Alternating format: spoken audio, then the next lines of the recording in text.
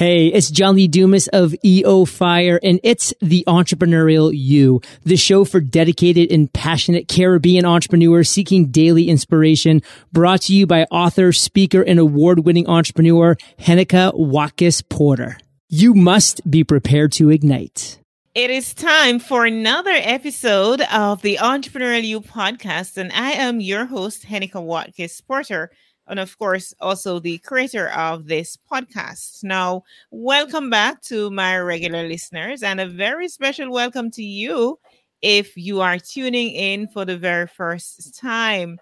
Now, last week, I got all excited speaking with Kevin Frith, who is leading the Suncoast Beach Club development. Now, this week, I'm talking with another successful young entrepreneur who has been creating waves lately. But before I bring him on, let me thank those who make the mare go. And they continue to support the Entrepreneurial You.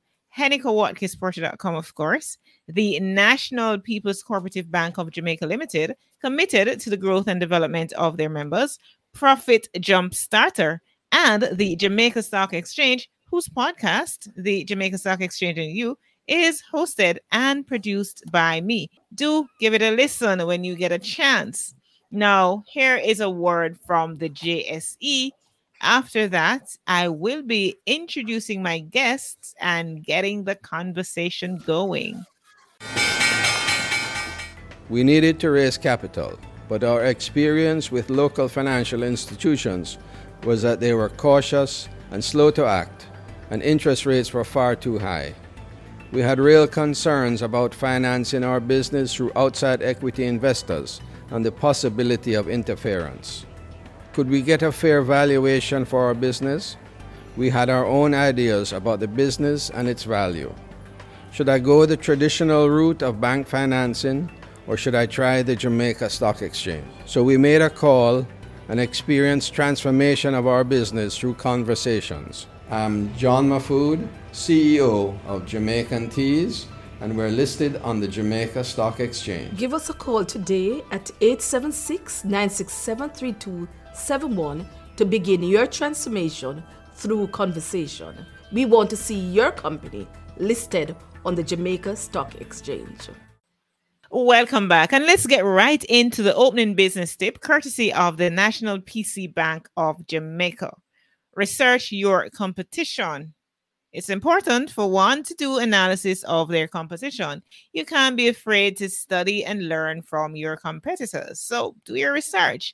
You may find that there may be products and services you can offer your clients or customers that your competitors do not do currently. So do research your competition. Now, it is episode 279 of the Entrepreneurial You podcast, and my guest on this episode is Ricardo Allen.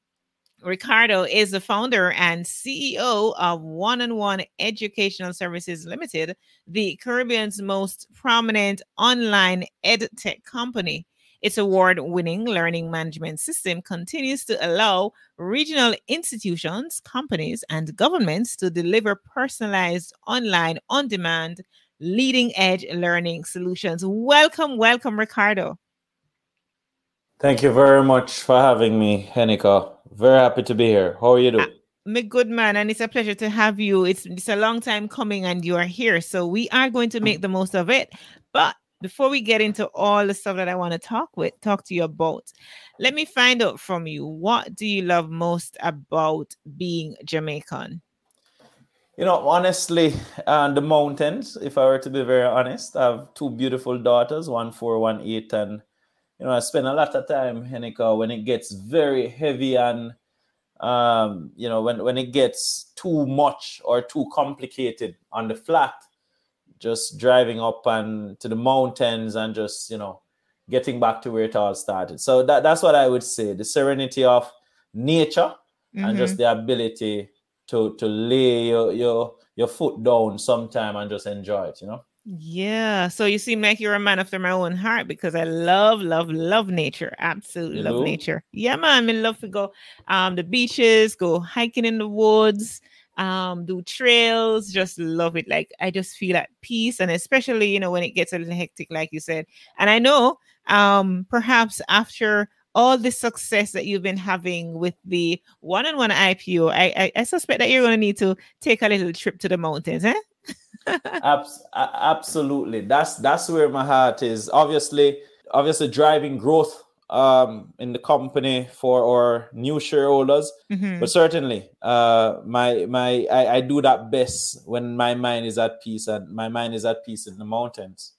Awesome sauce. All right. So a lot of my listeners would perhaps know, what they're seeing now, the excitement of one-on-one, about to be listed, and, the success of the oversubscription of the IPO and all of that. So many of us are seeing that without knowing the journey, without knowing the man behind the mission, right?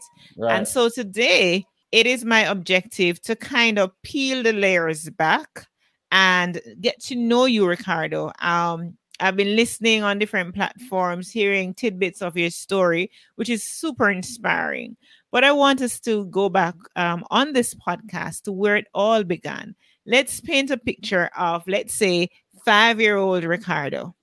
That's a very interesting one. 5-year-old Ricardo is in Rio Bueno, Trelawney. If you would have traveled the North Coast Highway, you may have passed the little fishing village where I grew up, between Braco and I would say Puerto Seco Beach. And, we grew up on a fishing village. First of all, Anika, I can't swim. You and me both. Tell people that story, it's crazy because, I grew up on the beach, on the water. And, we grew up in a little village there. I spent some of my time between there and, Jacksontown, Trelawney. I never forget, we used to, on Sunday night, group up, or, the village would kind of come together and we would go over to the neighbor's house to watch Royal Palm Estate. Oh my gosh, Royal Palm Estate. That's just, I remember Royal Palm, and I never had TV either, so we used to watch it on the neighbor's yard. Exactly. And then, what used to happen is that we didn't have light. So we used to just find the neighbor who had light and we watched it there. So, 5-year-old Ricardo living in Rio Bueno, spending a lot of my time with my great-grandmother in Jackson. By the way, who was your favorite character on Royal Palm Estates? String Bean is my guy. I love my string. Tiny whiny. Yeah. So him, him always just his cheerful countenance. Yeah. He's an interesting fellow, and he was our favorite character. Of course, you're 5, you're 7, you don't understand it much, but it's what everybody watching, and so we didn't have the luxury at that time, Henika, to choose what we watch when where. You only had 2 channels, and most times one not working and one working. You have to box the TV sometime, and so 5-year-old Ricardo was like that. So we started out in there. I lived with my mother and my father at the time. We grew up very, very humble. I would say that during my time in Rio Bueno, Trelawney, I would have attended the all-age school there, where my teachers, they were very fond of me. They felt that I was advanced for my age in my mathematical abilities and my ability to just problem solve, and I actually ended up skipping a grade, Anika, in Rio Bueno, Trelawney. In fact, there was one day that I walked to school barefooted because I lost my shoes, and my father would have a fit if he found out that I had lost my shoes. So I had to go to school a few days barefooted. And, I did it because it was more interesting and important for me to get an education. Nonetheless, left from Trelawney one evening, I had family who came down to Trelawney to look for my mother. My mother would have been pregnant with my sister at the time over wood fire. I want to paint the picture. It was a Sunday afternoon. And she was cooking and fanning, and you had to fan the wood fire to make it right catch. And blow it sometime. Yeah, man, blow it at you. So she was pregnant over this fire, and I had an aunt, Auntie Sandra, who came, and she saw that and she started crying. At the time, I was right beside the house having my Sunday dinner in the guinea tree. Of course, it wasn't Sunday dinner, rice and peas and chicken. It was the guineas that I were eating at the time. I was eating guineps for dinner, and she saw me and she took me out of the tree. Of course, she would have gotten reports from the schools that I was doing exceptionally well. And she took me out of the tree, put me in the car. My father was playing cricket up in the, we call it Hatfield. And, you know, she took me to Kingston, went to Georgia, passed for Jamaica College, and, you know, went to university on 3 scholarships, studied actuarial sciences, left as a scholar. You know, I was a Rhodes Scholarship finalist in 2010 and a Fulbright Scholar in 2013 when I had the idea of growing the online learning business and training by start creating videos for people. Quit my job, Enika, gave up the scholarship, and I took a deep dive into business, right? I was now, I would say, an entrepreneur. So, and what year was that? What year that you... That was 2014. I got the Fulbright in 2013. In 2013, right. I was to leave the country in 2014. However, 2 weeks before leaving the country, I had to write one of the most painful letters certainly I've ever written, asking for them to pretty much extend the scholarship. They said no, and I had to give it up. And I had to write pretty much giving up that scholarship. And it was painful, but jumped into business and grew the business from, 12 students now to over 250,000 students across the Caribbean. It's amazing. All right, so stick a pin, because the way you tell the story, and because hindsight is always 2020, and you can always connect the dots looking back. But when you're in that situation, and you're moving forward, I would like to know your thought process. Moving from this is a boy, country boy, real Bruno Trelawney, eating guineps in the tree for Sunday dinner. Bops, see, you want to do actuarial science, and you're doing all of these things, and it looks so smooth, like it's a smooth path. But what was it? What was that process like? Was it as easy as you make it, seem right now? Absolutely not. Absolutely not, Enika. I tell you something, right? The point is, when you're in it sometime, when you're in battle, right? You're not thinking so much about 10 years, 20 years down the line, Enika. You're trying to survive.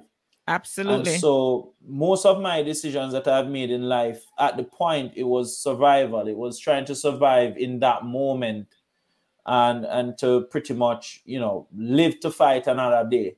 So where we live, we wouldn't be able to pack the fridge with groceries for the month. And you live day by day, where you buy your quarter bread, you buy a stick of butter. Big Jill aisle. Big Jill, small, one bag of aisle. You buy a bag of aisle, $5, right? Big what?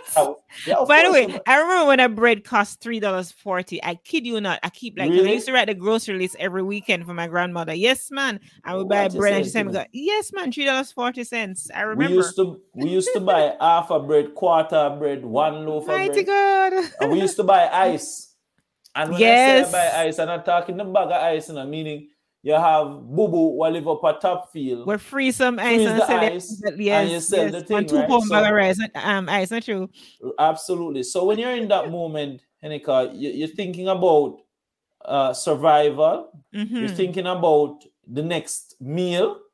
And you're thinking about the next thing that will happen. I mean, is the light going to stay on or off, etc., etc., etc. And so when you're in that moment, you do things that ensures that you survive in that moment. Now, as I grew older, I can tell you with more information, it kind of shaped my long-term view of life, meaning seeing people who have done it before me and being mentored by them. I would have met one of my mentors at Jamaica College in 2006. That's the Honorable Danny Williams, who founded Life of Jamaica. And, Danny taught me how to use the knife and fork for my Rhodes Scholarship interview in 2010. And, he has never asked me to write a resume, quite frankly. He's always shown me how to start a business and how to run a business and how to be entrepreneurial, and telling me anything you want in life that you really, really want, you have to go after. So just imagine having the someone like that who you can listen to. And I tell people all the time, if you get great advice and you don't listen, it's on you. And so for me, once I escaped those realities and I found myself at, let's say, at Jamaica College, seeing those old boys and what they were able to do, seeing my mother suffer, those became A, my aspiration, and B, my mother suffering was the motivation that kind of drove me to kind of wanting to be something much more than myself. Certainly, I can tell you too that, the pain and the road that I had to walk, I've also committed to myself that I should make it very easy for the next person who come after me. Right. And so a lot of those things would have been my motivation in those moments when I was making those decisions. And I can tell you, I'm not a fool. Obviously, you have a scholarship in front of you that would take you to the best university in the world, one of the best. And you would have given that up. There must have been some assurances on my side that not only did I have a very good backing, but we also had a very good idea. Mm-hmm. And I felt as the need that if I could deliver on this idea, the backing would come. And so the risk that I took was pretty much betting on myself to be able to formulate an idea that's attractive enough that would attract investors to help me in making it a reality. And I'm very happy today that we can say that we're serving over 250,000 learners and income. Well, Ricardo, you've said a lot of things, and I, would want to unpack some of those. And one of them is betting on yourself, because oftentimes, we find ourselves, believing in other people and motivating and pushing other people when it comes on to our own capabilities and what is deep within us for to be unearthed, then we find ourselves pulling back, holding back. So let's talk a little bit, Ricardo, about betting on yourself, Right. and why that is important. No, absolutely.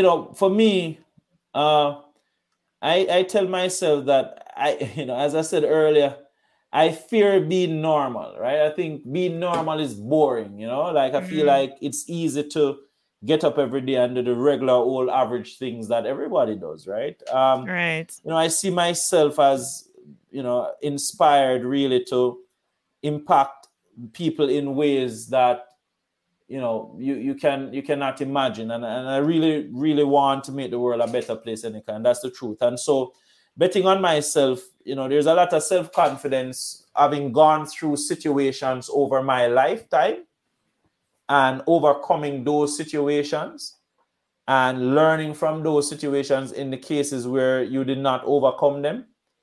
And it gives you this confidence level where you feel as if you can take on the world, okay?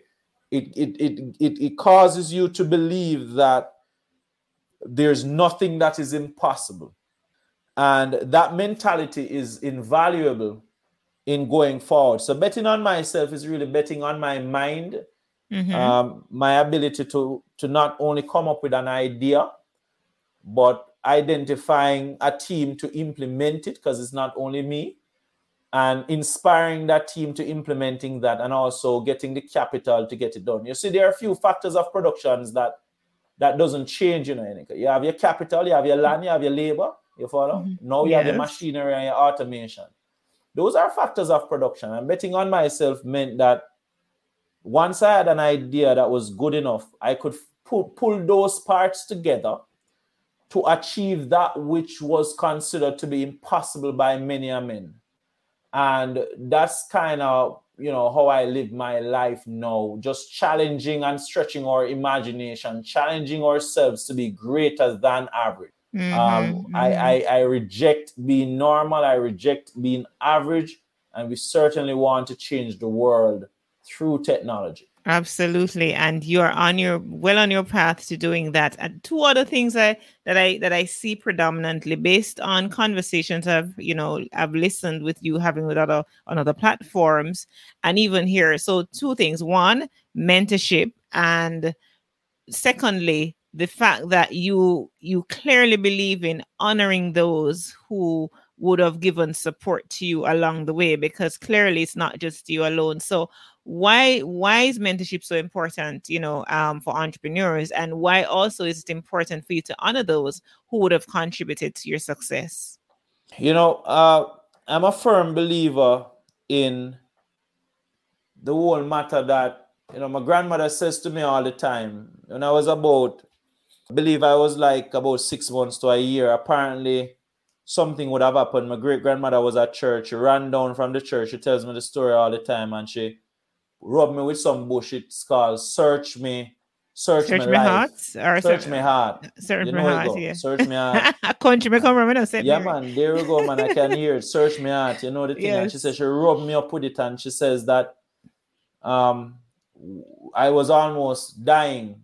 And she rubbed me with it, and I came back to life. And everybody was screaming, and I said, boy, I'm going to lose another baby, because my mommy would have lost a baby in Gilbert. And so everybody was saying, boy, she's going to lose another baby. Anyhow, I'm alive today because of my great-grandmother. And she tells me that story to say that I am here for a purpose. For a purpose, absolutely. And my purpose, I believe, is to use my mind, my creativity, my ability to convince those who are usually skeptical, to stretch their imagination to achieve. And if I can do that and do that well, and you do that with certain level of passion and purpose, and obviously you're getting your profitability and performance, then you will certainly do well. So from my perspective, Enika, I can tell you that the way I look at life and kind of the way I approach things is exactly that, is approaching it with a purpose,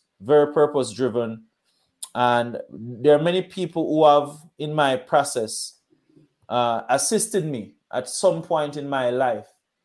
And in some ways, I call it the poverty trap. And I'll tell you what I mean by that, right? If you are like me, who don't believe in handouts, because everything that I've ever asked for, I do it through a deal. So I've never asked someone for something that I will never pay back. When I was asking for CXC help, it was to get a job in the summer, in the Christmas, to work back for it. When I wrote the letter for the lady to give me food in the canteen, is because what? I was going to give her back at some point, which I did. Meaning I caused her to start delivering lunch to one of the largest financial institutions in New Kingston. She used to give me lunch at JC. When I wrote the different letters asking for help, it was to also give back. Now, when you do that, you have a lot of people that you quote unquote owe. Now, here's the thing now. For example, some of that is good, some of it is not so good, and I'll tell you why. Because I live my life every day to ensure that those who have supported me or who have extended support to me are not disappointed, and there's a lot of weight to carry. But that's the field that you're in. And so I can tell you now that one of the most relieved feeling that I have had certainly is once the IPO closed and we were successful at raising $3 billion, though we only wanted 300 million, about 8 times oversubscribed. When that happened, a lot of weight was off my shoulder for many people who I would have sold the vision to have reached to this point. And what helps me and keeps me grounded is to speak with people, Henika, who have done it before me, who have made mistakes. And if somebody before me made a mistake and they can tell me the mistake they made, then it's one less road to walk for me. And so it is important to me because it causes me to have a wider base of information from which to draw my own conclusions and to form my own path. And so mentorship is important to me to understand the varying perspective on things and to understand those who have done it before me and to listen and to hear and then to form my own opinion in my way of executing, because you cannot understand sometime the future unless you understand the history, And so if I'm coming to solve a big problem in education, it would be very presumptuous of me to believe that someone did not try to solve this before me. And so in a way, I stay close to even some of those ideas. So I can go to a mentor and say, hey, you knew so-and-so from so-and-so, and what did he try? How did it work, etc. So it works 2 ways for me. It helps me to keep grounded. It helps me to understand what others have done. It helps me to bounce ideas and say, what did you do in this case when you had this problem? One of the biggest problems we had, Enika, when I just started the business is that I could not find another team member who was as passionate as I was, who was staying up at nights as I was, who was going through the night as I was. And I called one of my mentors and said, well, you know, I called Danny, I can tell you, LOJ, started LOJ now, surgical. I said, Danny, when you just started out, did you have a team member like this? Him say, Ricardo, at the end of the day, this is your baby. Yes. And you're going to always feel that way. What you have to do is to ensure that you continue to inspire them, and ultimately they're going to come it with you. And that's exactly what happened. So mentorship is important, and paying it back is important, paying it forward is important, and help is a domino effect, domino effect. Because if someone helped me, I am now cultured into the way of helping. And so I can tell you that because of all the help I have gotten, just this past summer, I went down to my school there in Rehoboth in Trelawney that I walked barefoot to. And I gave every child graduating $10,000 towards high school. It was 28 of them. And that's what it does. It causes you to be a better person and help you to get context and help you to kind of pay it forward. And that's what I like about mentorship. Fantastic. And then honoring those, always giving honor to those that would have helped you succeed along the way. All Absolutely. right. We're going to take a break right here, Ricardo. And when I come back from that break, what I want us to talk about, just some of those quote unquote failures, and even take us into your decision-making process. So let's take a break here to read a review from one of my listeners, and says it's captioned "A Unique Voice on Entrepreneurship." This show has so many strong points. For one, the choice of guests. Many of the guests share their process for making decisions and how to find the help that you need when you need it. This is an overlooked topic in entrepreneurship, but Henika is great at teasing out the important points. It's also refreshing to hear someone that takes a cultural perspective on starting a business. There are many tribes out there. I can also tell you that effort is put into the production so that it's always an easy listen. I'm going to keep coming back. And this is from Alex Enrique 3 out of the US of A. Thank you so much, Alex Enrique 3, for taking the time to not only listen, but to share feedback on the show. Much appreciated. I know, there was an opportunity cost there. It means that you spend time doing that, then you didn't spend time doing something else. So I value that 100%. And if you wrote a review, please send me an email at henikawatkisporter@gmail.com to let me know so that I can shout you out right here on the show. Thank you so very much. Welcome back to this conversation that I've been having with Ricardo Allen of One and One, having a one-on-one with him. So, Ricardo, right, two things I mentioned that I want us to touch on. I want to touch on those failures, and I'm putting failures in quotes because there's no such thing. It's just always a part of the learning experience, in my opinion. So, what's it like for you, having failed, or have you had any failure along your journey thus far? Absolutely. One of the things that I do in my business, and a lot of people will tell you, is that I believe in this whole idea of failing, but failing fast. Mm-hmm. So what I'm married to is the destination, not so much the route that we take to get it. Preach. So it's more important to me to try something, and if it doesn't work out, we move and we try it a different way, but our goal never changes. And so along that way, you would have had many kind of failures coming up. I mean, one of the first thing I can tell you that we did is that we when we got the $5 million first investment, we placed $1.5 million to a company locally to build out our online platform, and they ran off with our money. And can you imagine now that more than 25% of your investment or 30% of your investment now is now gone, and you have to kind of figure out, how am I going to do this? You have investor money.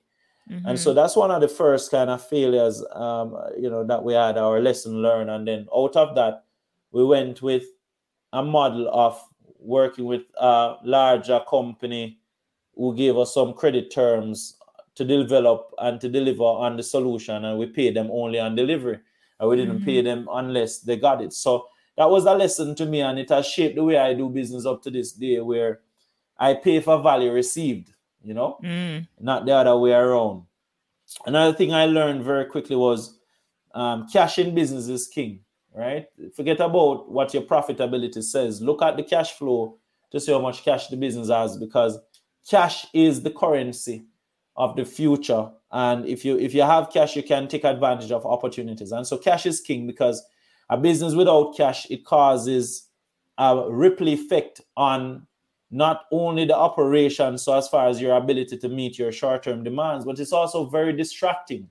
So it takes away from your ability to strategize, etc. So, one of the things that I've always prioritized is ensuring that the company has a solid, what I call a burn rate, which means enough cash to take you to a couple of months, a couple of years, kind of thing. So you have to, you're not in a position where every month you're out of cash and you're trying to figure out how to solve it.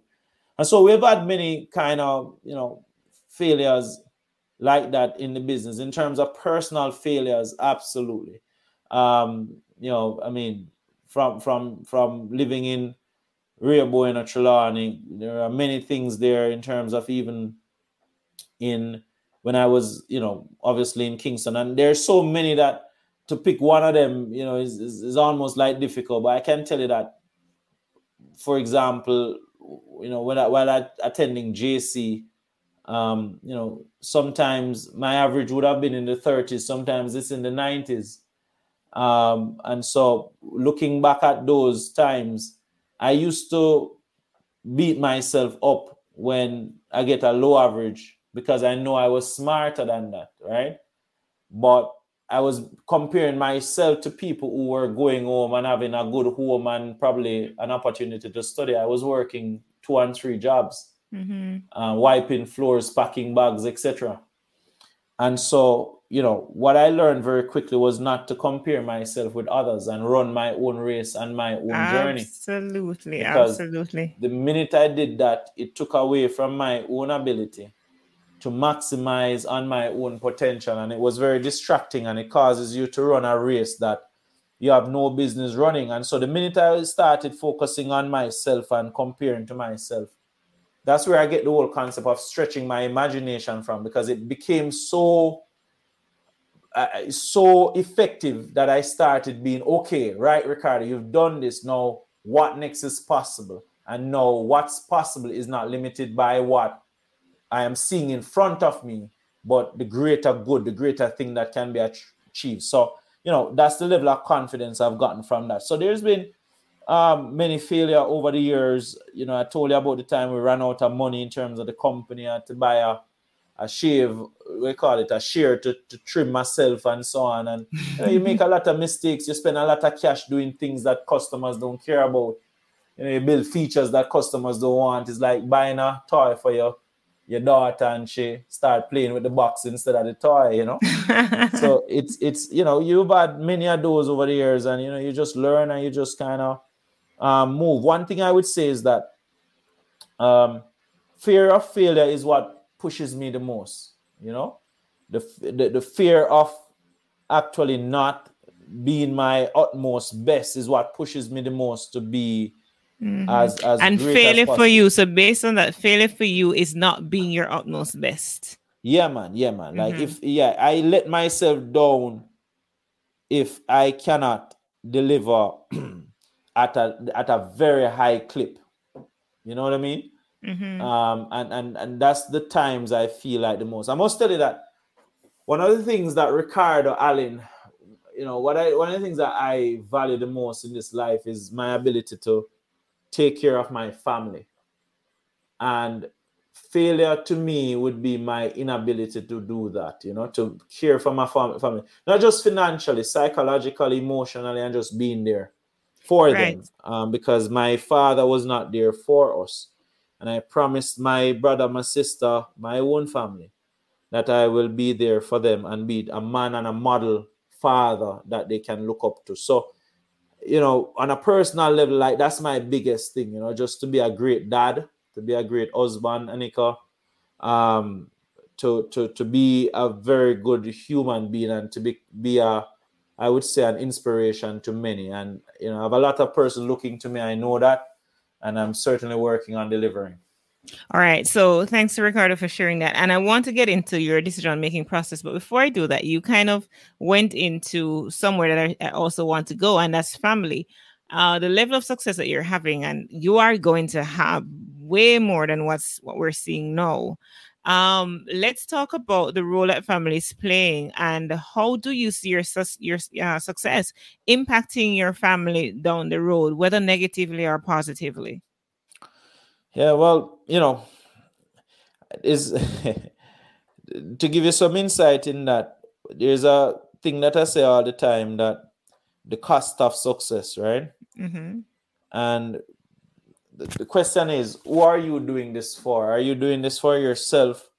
You're doing it for your family. We'd like to think that we're doing it for our family, and this is what they want. But I'm here to tell you that my daughter, she don't know about all of these things, right? She don't know that I need to work or anything. In fact, what she says to me is that, Daddy, you're the CEO. Why have to be in meetings all day, And why don't you spend more time with us and so on? Like, that's what she wants, because she needs her dad. And now you have to work from home when they're in the same space as you are.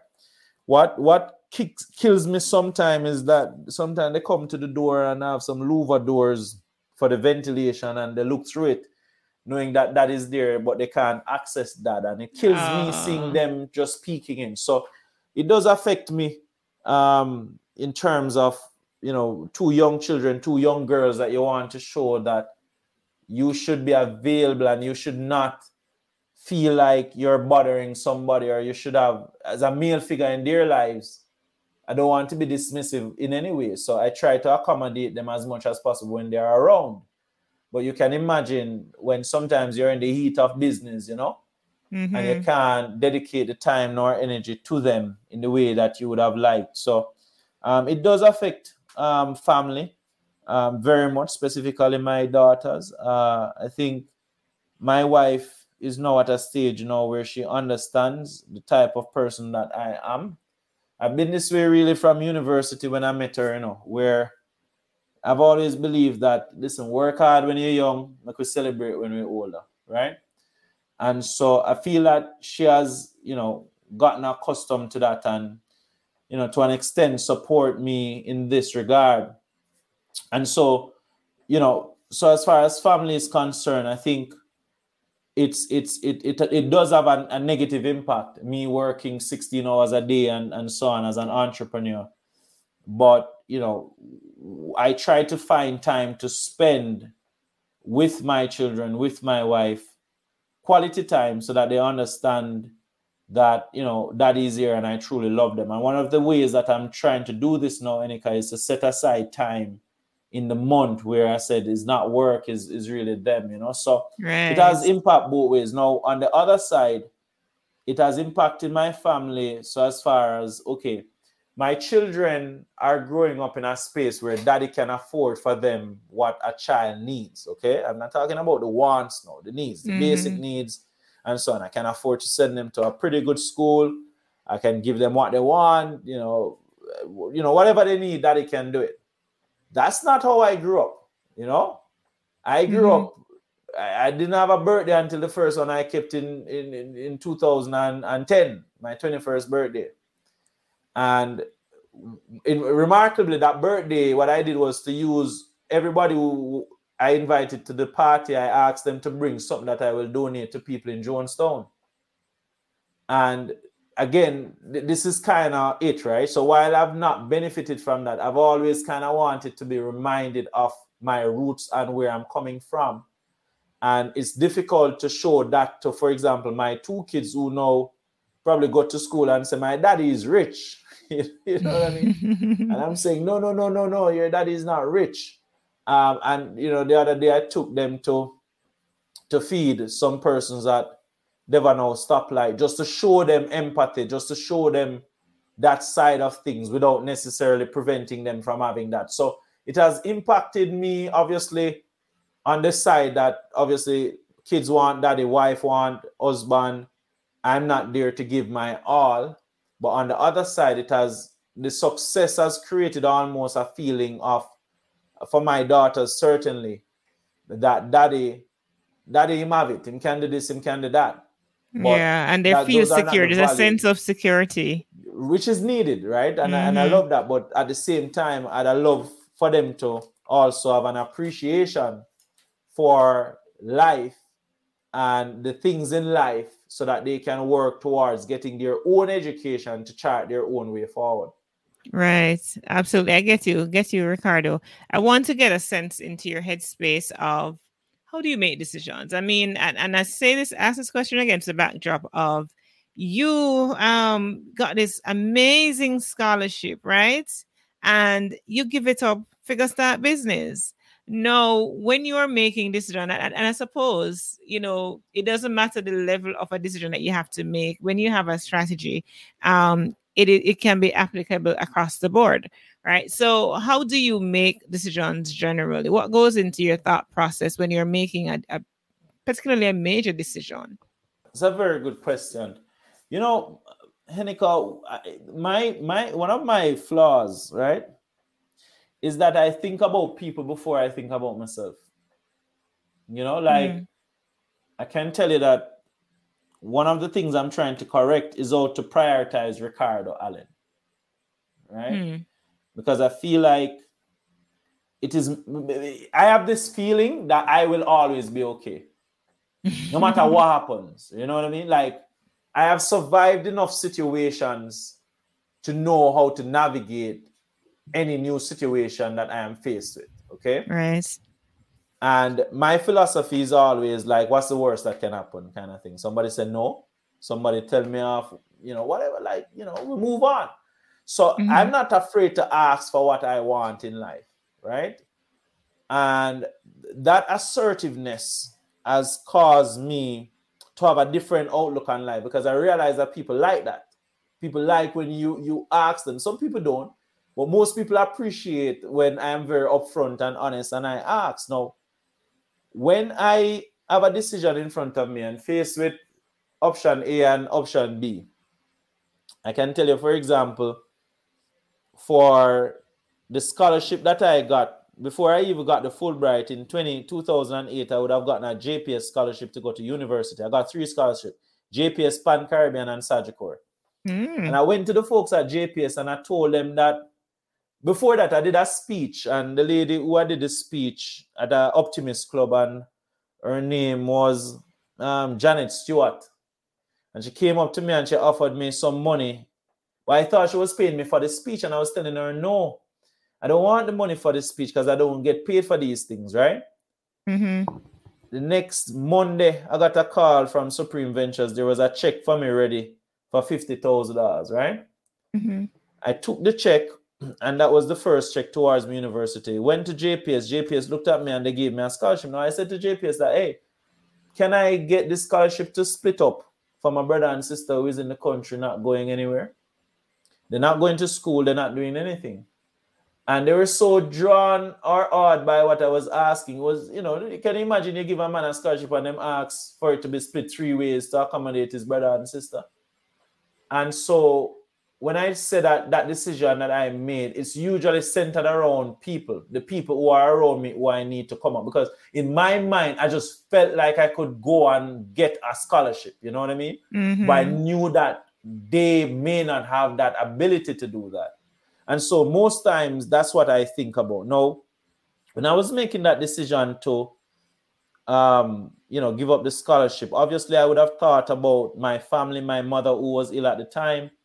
I would have thought about myself in terms of what I wanted. Yeah, you want to go to a big university, you wanted to work at Wall Street, earn a lot of money. But for some reason, it was more important to me to be here to help with my mother who was obviously ill. It was more important to create an opportunity for people to learn online, to fix a big problem in personalized learning. In fact, I would say that I saw the decision to stay and do the business as almost, I can stay and look after my mother and still, run a business. Wow, let me do that. That was kind of the thought process at that time, right? And even now when I'm making decisions in the business, I am balancing all angles, all perspectives, okay? So I'm balancing my team's perspective, right? What would my team think about this decision, right? I'm balancing the customer's perspective, right? Meaning, what would the customer want? I'm also balancing my shareholders' perspective. And one thing I can tell you is that, when you look at things from that perspective and you remove yourself from the situation and you think objectively, you usually come to some beautiful outcomes. And one of the things I can tell you is that I don't take very long to make a decision, Anika, right? Mm-hmm.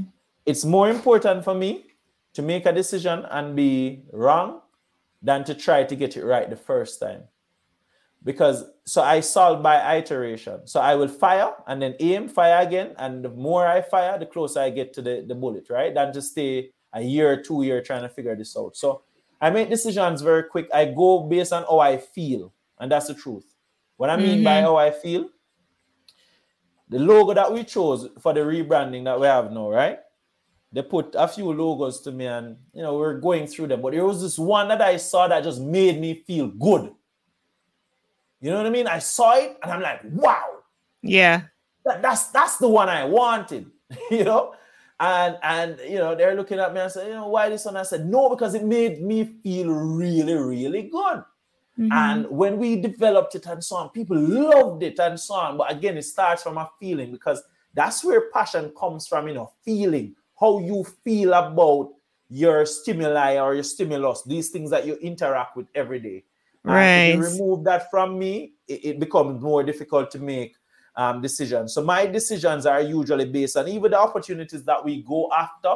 There's a school of thought that you may have the MBAs and all of that in your business and the PhDs, and they will probably say, oh, Ricardo, we have to do these research to understand what is that. And that's fine. That's great. That's one perspective, But there are sometimes instinctively you have to look and know the energy you felt when you showed this person this product. That's the research. You know what I mean? You felt it. You saw their eyes littered with excitement, and you saw that. You said, right, can I find 10 more, 20 more people like him to use the product and benefit from it? So my decisions are usually based on a combination of objectivity as well as how I feel, about the decision that I am making. And certainly, most times I take into account the views of others, and I usually leave mine as the vetoed view at the end, Mm-hmm. It's interesting that you say that, Ricardo, and it's quite refreshing to hear, because usually you don't hear men talk about, the feeling, which ultimately I put that down to gut and just being connected to the spirit and being which drives a passion. So that is quite refreshing to hear. As we are wrapping up right now, Ricardo, I would love to hear from you. What is your one piece of advice that somebody now wants to start a business, but they're caught between a rock and a hard place, you may say, in that valley of indecision? What would you say to them right now? Yeah, I mean, look, the best time to start a business is right now, right? What I mean by right now, I'm not talking today. I'm saying the best time to start is always start. Just do it, right? In terms of how you dive in, for example, I was tutoring for 3 years before I left my job at Sagicor to start tutoring full time. Mm-hmm. And so, my decision to have done that obviously would have been informed by traction that I was getting in the business and how people were receiving, and people loved what we were doing. People were coming and passing, getting fantastic grades and so on. And so, for us, that was very important. Now, one advice I would give to persons is that, a business is a long game. It's not a short game, right? If you want to do a short game, go do something like trading or something like that, right? When you start a business, I want you to think about traction, right? And traction for me is very important. It is your own way of understanding whether or not this idea that you think is great, other people actually think is great too. And what I mean by that is that what you want to do is to kind of test your idea. And testing the idea don't mean going into a lab and, running it through tests. It means that come up with the idea, but run it by your family and friends, those who close to you that go and be honest with you, and pretty much see how they react, see how they feel from what you have done. And if you can get enough of them to kind of test it and give you feedback, then you say, okay, and then you optimize and then you grow. So let's say you start with, like us, we started with 2 students. They did math, they got grade 1s. And then we started to get them referring their friends and so on. And so clearly we were doing something that was valuable at Enica. People liked it, right? So I tell people that the first 2 years of any business is to test your idea and to get a little traction. You see that first 2 years, Enica, you use that to buy at the next 3 years. What do I mean by that? At the end of 2 years, you should be able to evaluate whether or not this business is worthwhile or not. If it is growing, and people actually like it, you can find people who use it and they're benefiting and they love it. Then you start thinking, all right, people love it. I am onto something here. What's the size of the market and how do I get even more people to come and love it? What do I need to get me there? And so what you start to know, you look at the next 3 years. So we're at year 2, you're looking out. You look at the next 3 years and say, well, for the next 3 years, I want to grow the business now to a point where I can now reach profitability in year 5. 5 years, after you start the business, I'm saying, you should look for profits, Mm-hmm. And how many of us have enough capital to sustain us for 5 years? Not many. And so that leads to what's called bootstrapping, where you probably grow at a pace that you're comfortable with and you earn money and you spend the money as you go, and then you try grow and grow and grow.